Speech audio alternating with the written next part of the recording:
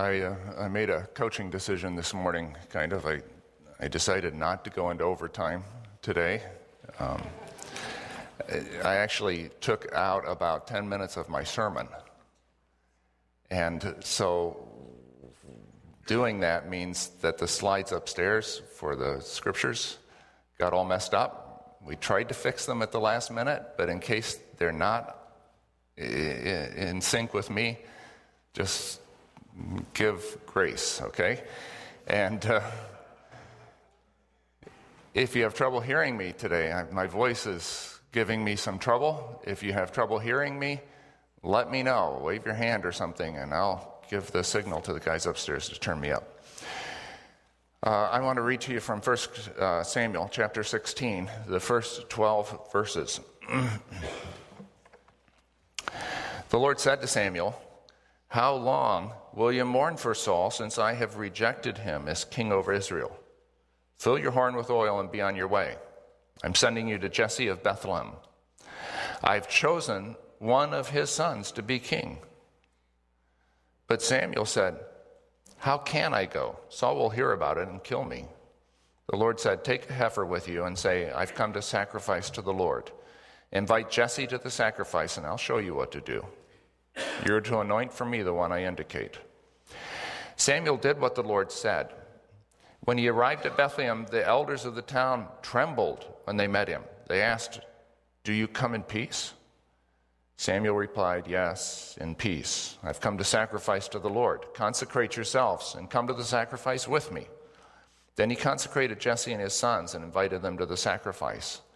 When they arrived, Samuel saw Eliab and thought, "Surely the Lord's anointed stands here before the Lord."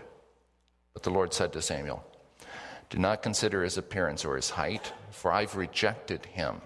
The Lord doesn't look at the things man looks at. Man looks at the outward appearance, but the Lord looks at the heart." Then Jesse called Abinadab and had him pass in front of Samuel.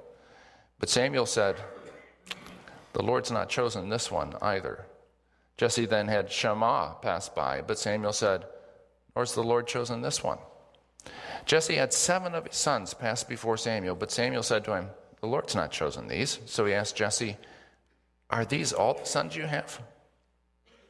"They're still the youngest," Jesse answered, "but he's tending the sheep." Samuel said, "Send for him. We'll not sit down until he arrives." So he sent and had him brought in. He was ruddy with a fine appearance and handsome features. Then the Lord said, "Rise and anoint him. He is the one."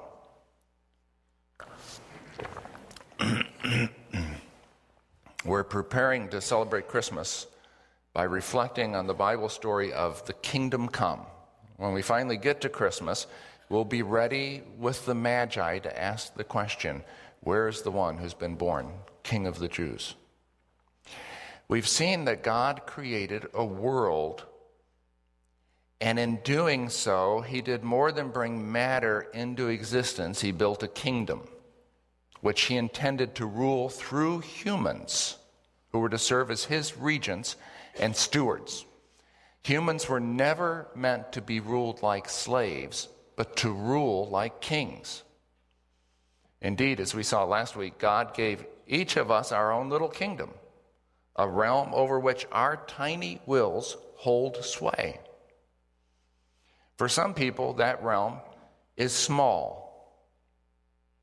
For some people, it extends only to their thoughts. Because of disease or accident or ingrained habits, even their bodies are not part of their kingdom. They do not obey them. Other people extend their realm to the point that their will holds sway over the people around them. Have you ever watched a child who's learned to rule his parents? He's expanded his kingdom. Teachers rule a classroom. Their wills hold sway. Excuse me. Business magnates rule over companies and corporations. That is not, by nature, a bad thing, and it can even be a very good thing. We are meant to rule our kingdom as God's regents, and dare I say it, as his friends. Our majestic God never intended to be the king of slaves, but to be the King of Kings. But he always intended for our great joy and the world's great good that our kingdoms would be subject to his loving and just rule. But our first parents thought they could retain authority over their kingdoms while rejecting God's authority over them. That was a disaster, and we live with the consequences of that choice. But God did not quit. He does not give up on his plan. God never cries uncle. He chose a man, so we saw last week, Abraham, through whom he would again establish his kingdom on earth. Abraham would be the father of many nations, and one of those nations, Israel, was to be the center of God's just rule on earth. From there, his rule was to spread through all the world. But Israel made the same mistake as our first parents. They rejected God as their king and demanded for themselves an earthly king. We explored that last week. But there's something I didn't tell you. Israel's desire for an earthly king was not the problem. God was actually planning on giving them an earthly king. The real problem was that Israel had rejected their heavenly king. Israel's demand for an earthly king came during the rule of the last and greatest of the judges, a man named Samuel. But did you know that God had centuries before given specific instruction concerning Israel's earthly kings? Through Moses, the man of God, you're going to find this in Deuteronomy 17, Israel received the criteria for her kings.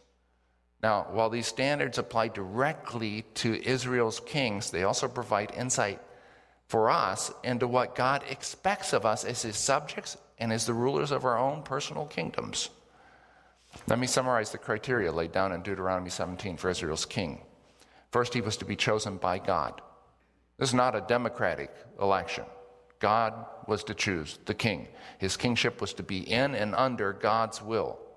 Secondly, he was not to employ the same means to secure himself as did other kings.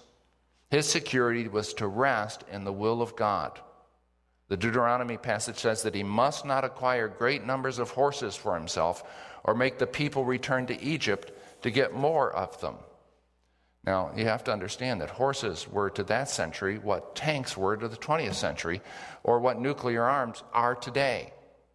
They gave a nation its military edge. When God prohibited the king from acquiring great numbers of horses, it was because he wanted a king who would find his security in God and not in arms. Now, I think that same principle can be extended to us. God doesn't want you or me to secure ourselves by the same means used by the people around us. That is, to try to secure our lives without reference to him. And it doesn't matter what those means are, whether they involve guns and security systems or mutual funds and insurance policies. Now, it's not that God forbids us to have guns or insurance policies, just as he didn't forbid the king to have horses.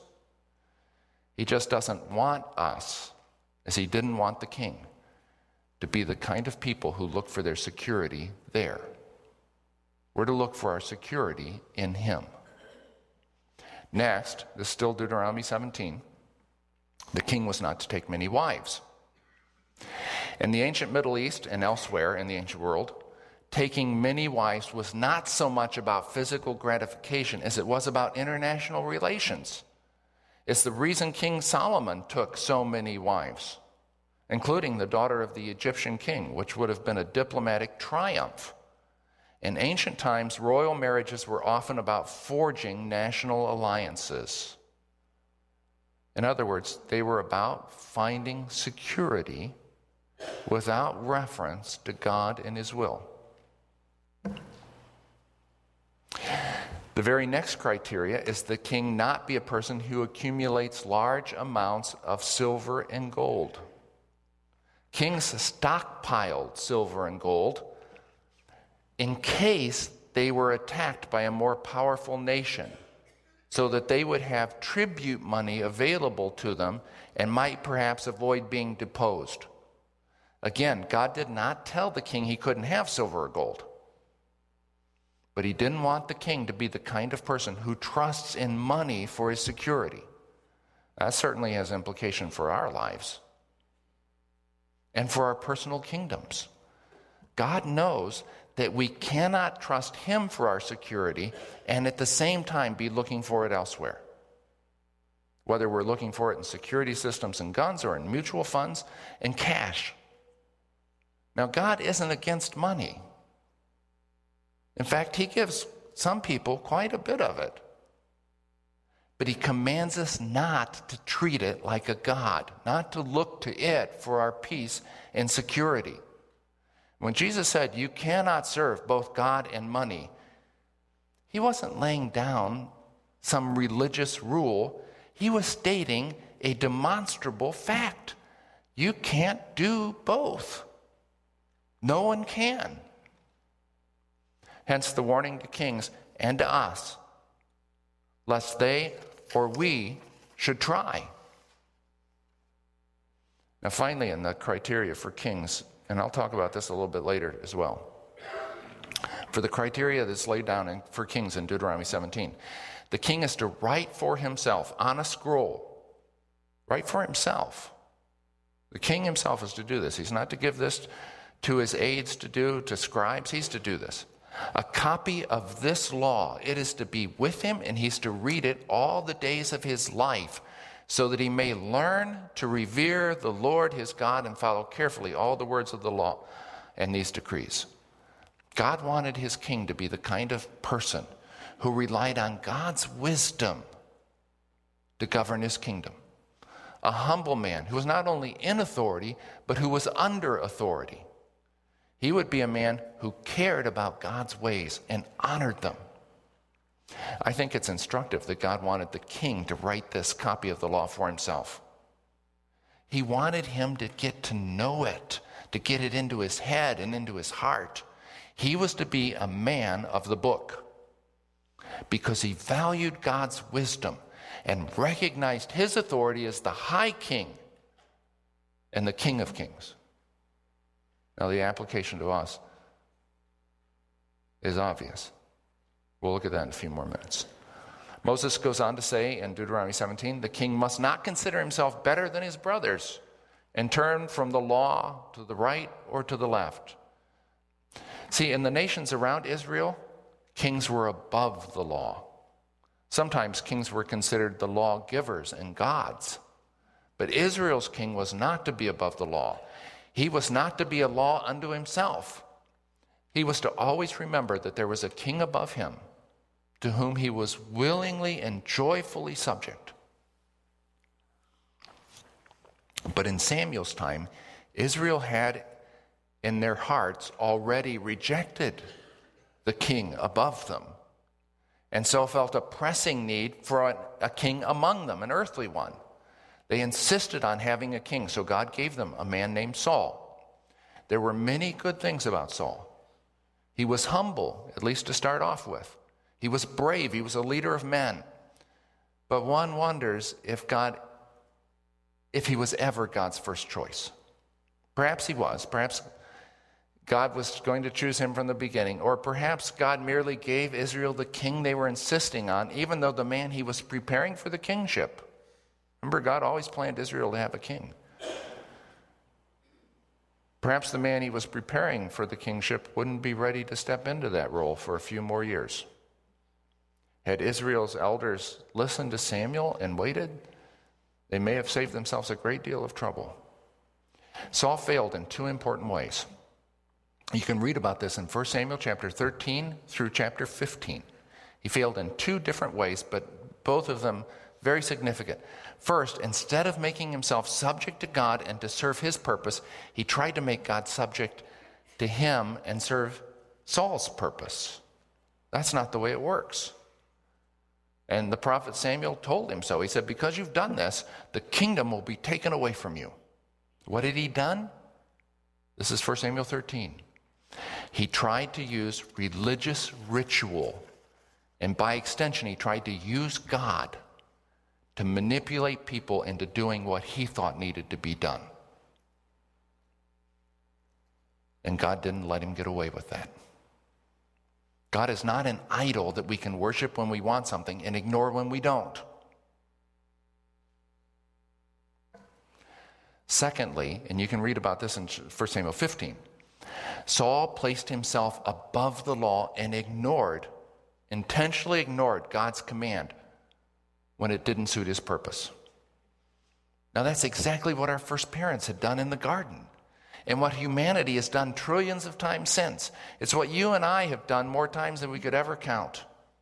And every time it's been done, a human has in effect said to the Almighty, I don't recognize you as God. I recognize me as God. Israel's kings were supposed to be a model of loving submission and authority under God.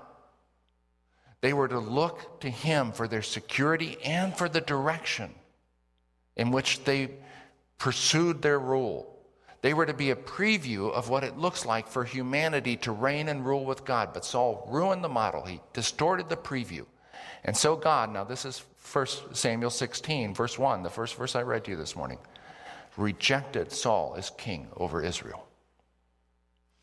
But God, remember this, never cries uncle. He never gives up.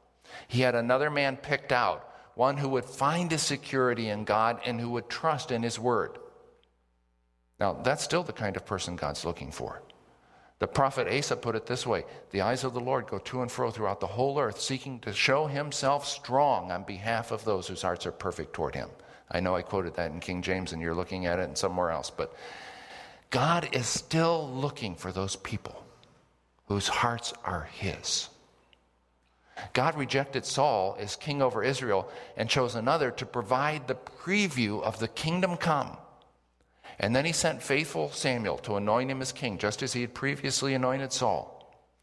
By the way, the word Christ, from the Greek word Christos, and the word Hamashiach in Hebrew, the Messiah, both mean anointed one. Saul was literally a Christ, albeit a false one. False in the sense that he misrepresented what God's regents could and should be like. God sent Samuel to anoint a new king. He was the one who would preview the kingdom come. But God didn't tell Samuel in advance the name of this new king. He arrived not knowing who the anointed one would be. All Samuel was told was that the next king would come from Bethlehem and would be the son of Jesse ben Obed. So he arranged a dinner and a religious ceremony in Bethlehem, invited Jesse's family, and trusted that God would show him which son he should anoint to be king over Israel. When the family arrived for dinner, Samuel was immediately impressed with the oldest son, whose name was Eliab. Scripture says Samuel saw Eliab and thought, surely the Lord's anointed stands before the Lord. He was tall. He carried himself like a man of authority. He had the bearing of a leader. When Eliab entered a room, people broke off their conversations and they looked up. He was the guy voted most likely to succeed in school, the star of the basketball team, the homecoming king. He had it all, except what was needed to reign under God's authority: humility. The Lord said to Samuel, do not consider his appearance or his height, for I have rejected him. The Lord does not look at the things man looks at. Man looks at the outward appearance, but the Lord looks at the heart. You remember what the prophet Asa said? God's eyes are ranging up and down over the whole earth, seeking people whose hearts are completely committed to him. When God looked at Eliab's heart, that's not what he saw. He saw all the things that Samuel saw: self-confidence, authority, determination, the things that society then and now considers valuable. But he didn't see what he was looking for: a heart committed to God. God's still seeking people to reign with him as his regents and stewards. His eyes are still ranging over the whole earth, even as we speak, looking for people whose hearts are fully his. He's not looking for religious people. He's not looking for clever people or persuasive people. He's not looking for the people that we think of as leaders or entrepreneurs or front runners. He's looking for people who are loyal to him, who take their stand on him, who are submissive to his authority and anxious to obey his word. He's looking for people who will trust him. With such people, he can change the world. With the other kind, the leaders, the front runners, the great personalities, the celebrities, the best he can do is maintain the status quo. You know, I think we all fall pretty easily into Samuel's mistake. And it's not just with people, it's with churches too.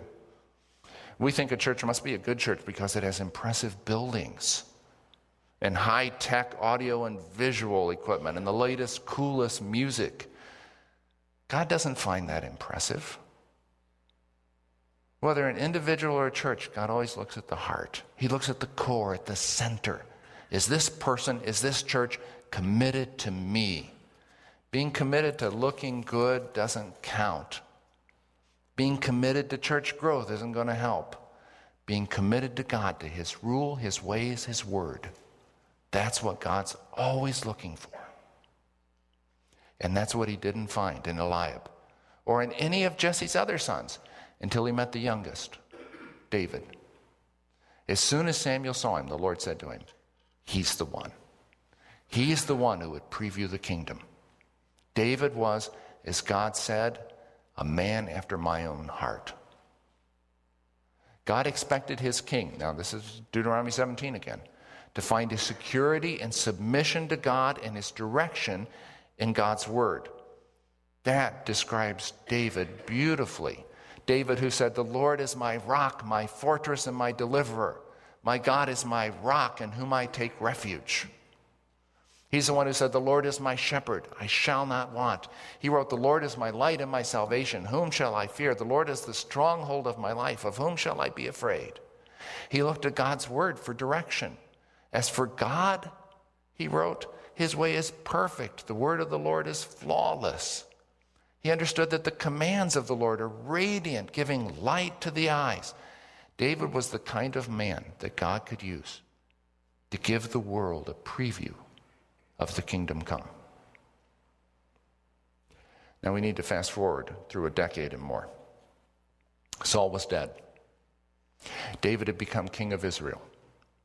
He was the man who would provide the world that preview of the kingdom of God. His heart was fully committed to God, so much so that his first official act after solidifying the kingdom was to draw up plans to build a beautiful temple for the worship of God. That wasn't God's will for David, and God told him so. But at the same time, in that same chapter, 2 Samuel chapter 7, one of the key chapters in the Old Testament, at that same time, he told him something else that is critical for us if we're going to understand the kingdom come. We find in verses 11 through 13. There we read, the Lord declares to you, this by the way is called the covenant with David. The Lord declares to you, he's speaking to David, that the Lord himself will establish a house, a dynasty, for you.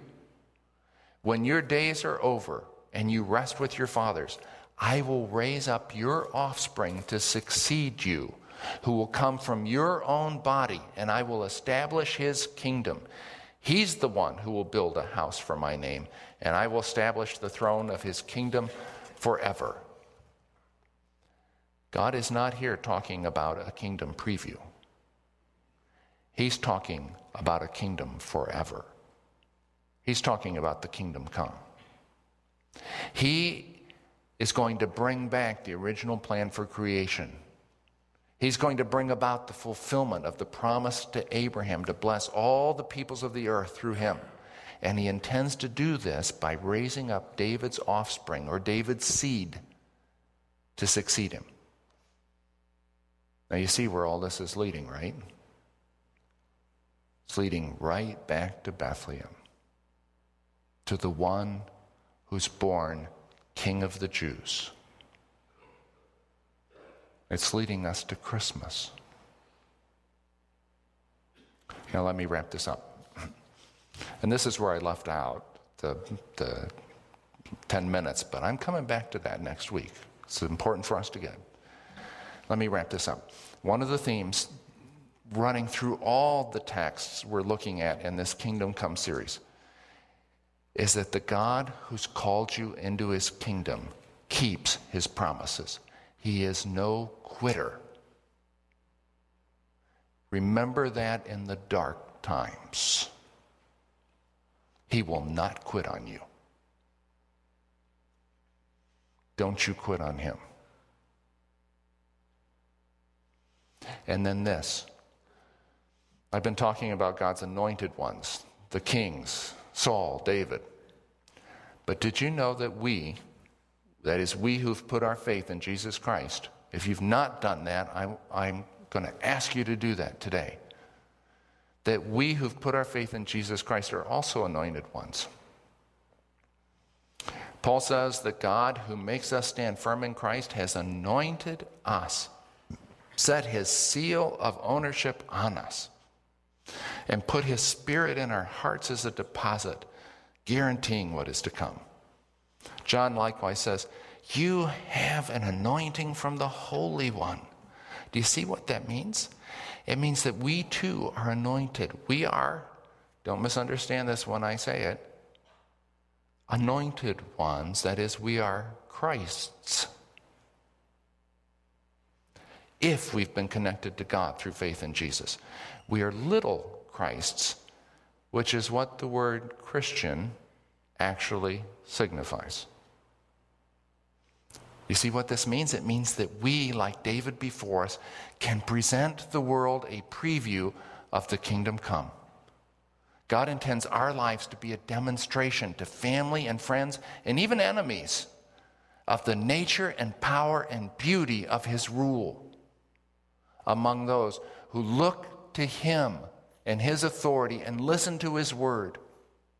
We're little Christs. Now we can be little false Christs like Saul, or little true ones like David, depending on whether or not we own God's rule over us and direct our lives by the word he's spoken to us.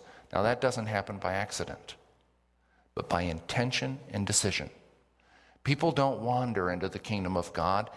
They choose, always in response to God's gracious invitation, but they choose to live under God's authority and in obedience to his word. People who don't make that choice have already chosen otherwise. Now, one last thing, and this is very practical. God instructed his kings to write out his law in their own hands and keep a copy of it near at hand. He knew that that would be a great help to them. So let me suggest something. Why don't you do something similar? Why not take a significant section of Scripture, say the book of Colossians, or the Sermon on the Mount, and write it out word for word in a notebook? You could do it on your computer, but I suspect it would be more helpful to do it by hand.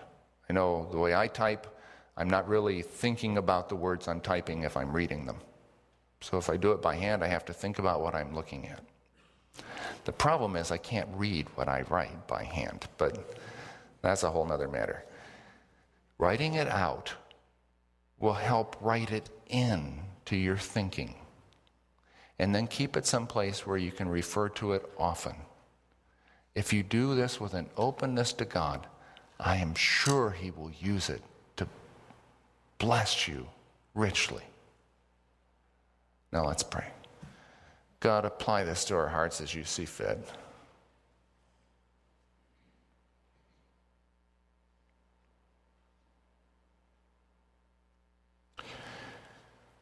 Oh, that you would make us to be, for the people around us, people in our families and in our work,